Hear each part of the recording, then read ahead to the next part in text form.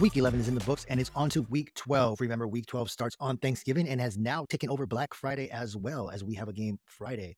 I'm going to give you all the info so you are in the know for your week 12 and beyond. I am Bombo. But first, go ahead and smash that like and subscribe button. The crew here on Fantasy Island appreciates all the feedback and support. Without any further ado, let's go. We're going to start off with Joe Burrow, done for the year. I know we went into it a little bit on some segments last week, but it is official. Burrow is done for the year. His backup, you know what? I'm prepared, and I still don't have his backup's name, so I'm not even going to look it up. All I know is he did not look good. Jamar Chase did catch a garbage time touchdown with like 10 seconds remaining from the backup quarterback for Cincinnati in their last game. He did not look too enthused with his new situation. Honestly, I wouldn't be too enthused either if I had any stock in the Bengals. Right now, I'm going to go out on a limb, but not really, and say fade all Bengals, including Joe Mixon. I think defenses are going to try to make this quarterback beat him through the air, and we have a hurt T. Higgins. Jamar Chase probably isn't going to be giving 110% because this isn't his quarterback. We have yet to see if Jamar Chase is truly quarterback proof. I think teams are just going to stack the box and take advantage of that Bengals poor run blocking, and we're going to just see the Bengals fade away. I mean, it's as simple as I can put it. I don't think the Bengals are making the playoffs. I think they're going to take a mulligan this year, and everyone that's fantasy relevant on the Bengals is going to be hurting between now and the end of the year.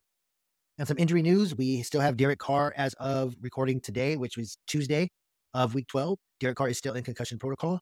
They try to downplay the shoulder injury, but, still being in concussion protocol, still dealing with a shoulder injury from earlier in the year. That means to the rescue may be old Jameis Winston.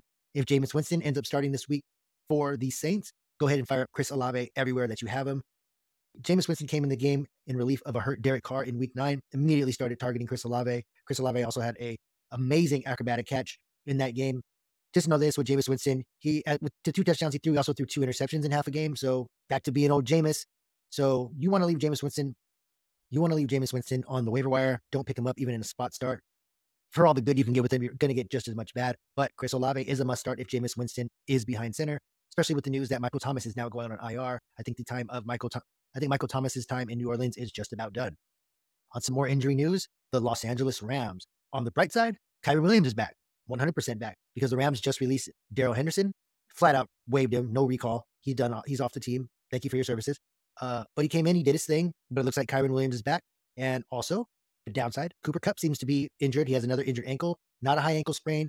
Rumor is he could have came back into the game last week. They just didn't want to risk it. It didn't feel right. They may take their time with Cooper Kupp and bringing him back. So what does that tell you? Well, see the Rams back week 1 through 5 when Kupp was out. It was a big dose of Kyren Williams, an even bigger dose of Puka Nacua. If you have Kyren Williams or you have Puka Nacua, you should be really happy because it looks like the Rams are going to go back what gave them early season success. That's running the ball, dumping it off to Kyren Williams and targeting Puka. Another week 12 tidbit. Looks like the Bears offense is alive now. We got a healthy Justin Fields, and a healthy Justin Fields means DJ Moore is back in the high-end wide receiver 2 with wide receiver 1 upside spot. Fields is a top 12 quarterback going forward. I think we've said it before on the show. He is right now currently auditioning for this job. The Bears have that draft capital. Do they want to turn the keys over to a new signal caller? Will they write it out with Justin Fields? Who knows? But Justin Fields, he's going to be a starter in this league, regardless if it's for Chicago or for another team next year. Expect him to ball out the rest of the season. Buy in on Justin Fields and DJ Moore rest of the season. Another devastating injury from week 11. Mark Andrews is done for the year. There is some talk that the Ravens may be able to bring him back if they go on a deep playoff run, but our fantasy seasons will be over by then. So next man up is Isaiah Likely. When going to the waiver wire, when trying to spend your fab or anything like that, just keep in mind, Isaiah Likely also got a start in week 1 when Andrews missed that game, and he did nothing with it. He also did nothing when Andrews left the game in week 11. I know you want to think that he is the handcuff to Andrews, but this is a new offense, and it looks like Lamar is trusting his other weapons and spreading it around.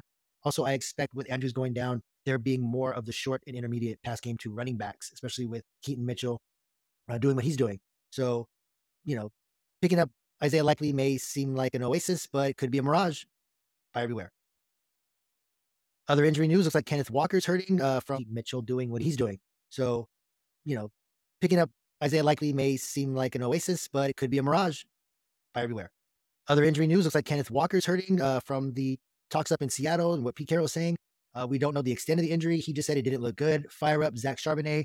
We told you on the show weeks ago, almost months ago, you should already have Zach Charbonnet. I'm not going to put him on any waiver wire or must pickups because he should have already been owned. He should have already been owned by you, and now you can fire up. Rest of season, as long as Kenneth Walker out, he's an RB1 based on the volume that he'll get. He does face some pretty tough defenses, including San Francisco twice.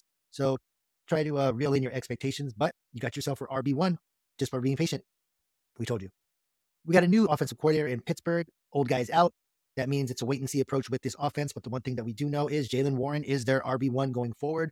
In PPR settings, he's top 20. I know that Najee Harris is probably the better talent, But on this team and for what they're doing and for what they need with their lack of quarterback production, it looks like Jaylen Warren's going to be getting the dump offs, and he's going to be getting the plays that are designed to utilize him in space. So Jaylen Warren is your RB1 going forward. Everybody else sits on your bench until they have some good spot starts.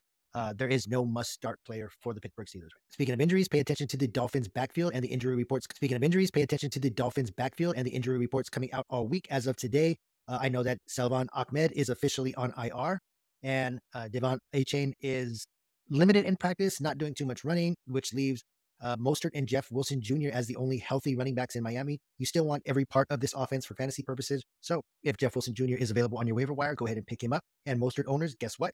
It's not time for him to turn into a pumpkin just yet. Keep on riding with Mostert for the rest of the year. He's RB1, top 12, no doubt about it. And for those who are streaming tight ends, or you're trying to look for somebody to replace Andrews, or you've just been streaming tight ends all year, I know that, like we say, on the waiver wire, things start really dwindling down around this time of year. But here's just a couple of names that you could put on your radar, put on your watch list, and they have touchdown upside or at least PPR upside in a pinch. And that is Tommy Tremble from the Carolina Panthers, who is secretly the touchdown leader for Carolina right now. Yes, that includes Adam Thielen.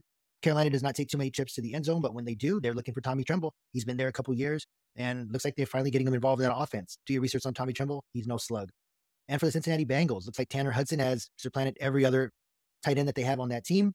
And he has 17 targets over the last 3 games for Cincy, which may go hand in hand with T. Higgins not being there and Jamar Chase getting quadruple team. But these guys are now deep league streamers. And Tanner Hudson, if he starts seeing the uptick in activity that he's been seeing, he has the potential to be a vital part of this offense, especially with a new quarterback that is going to be looking for a safety blanket. That safety blanket could be Tanner Hudson. So just keep an eye on these guys. And if you're in a pinch, I think you could pick one of them up for a safe floor if need be. Just don't expect them to go out there and put up Travis Kelce numbers. That is your week 12 injuries picks up. That is your week 12 injuries, pickups, and overall fantasy news. We like to keep you in the know. We like to make sure that you have everything that you need to win your league, or at the very least, win your week. I'm Bombo on behalf of Sweet Tea and Mr. R.W. King here at the Fantasy Island. We'll see you next time.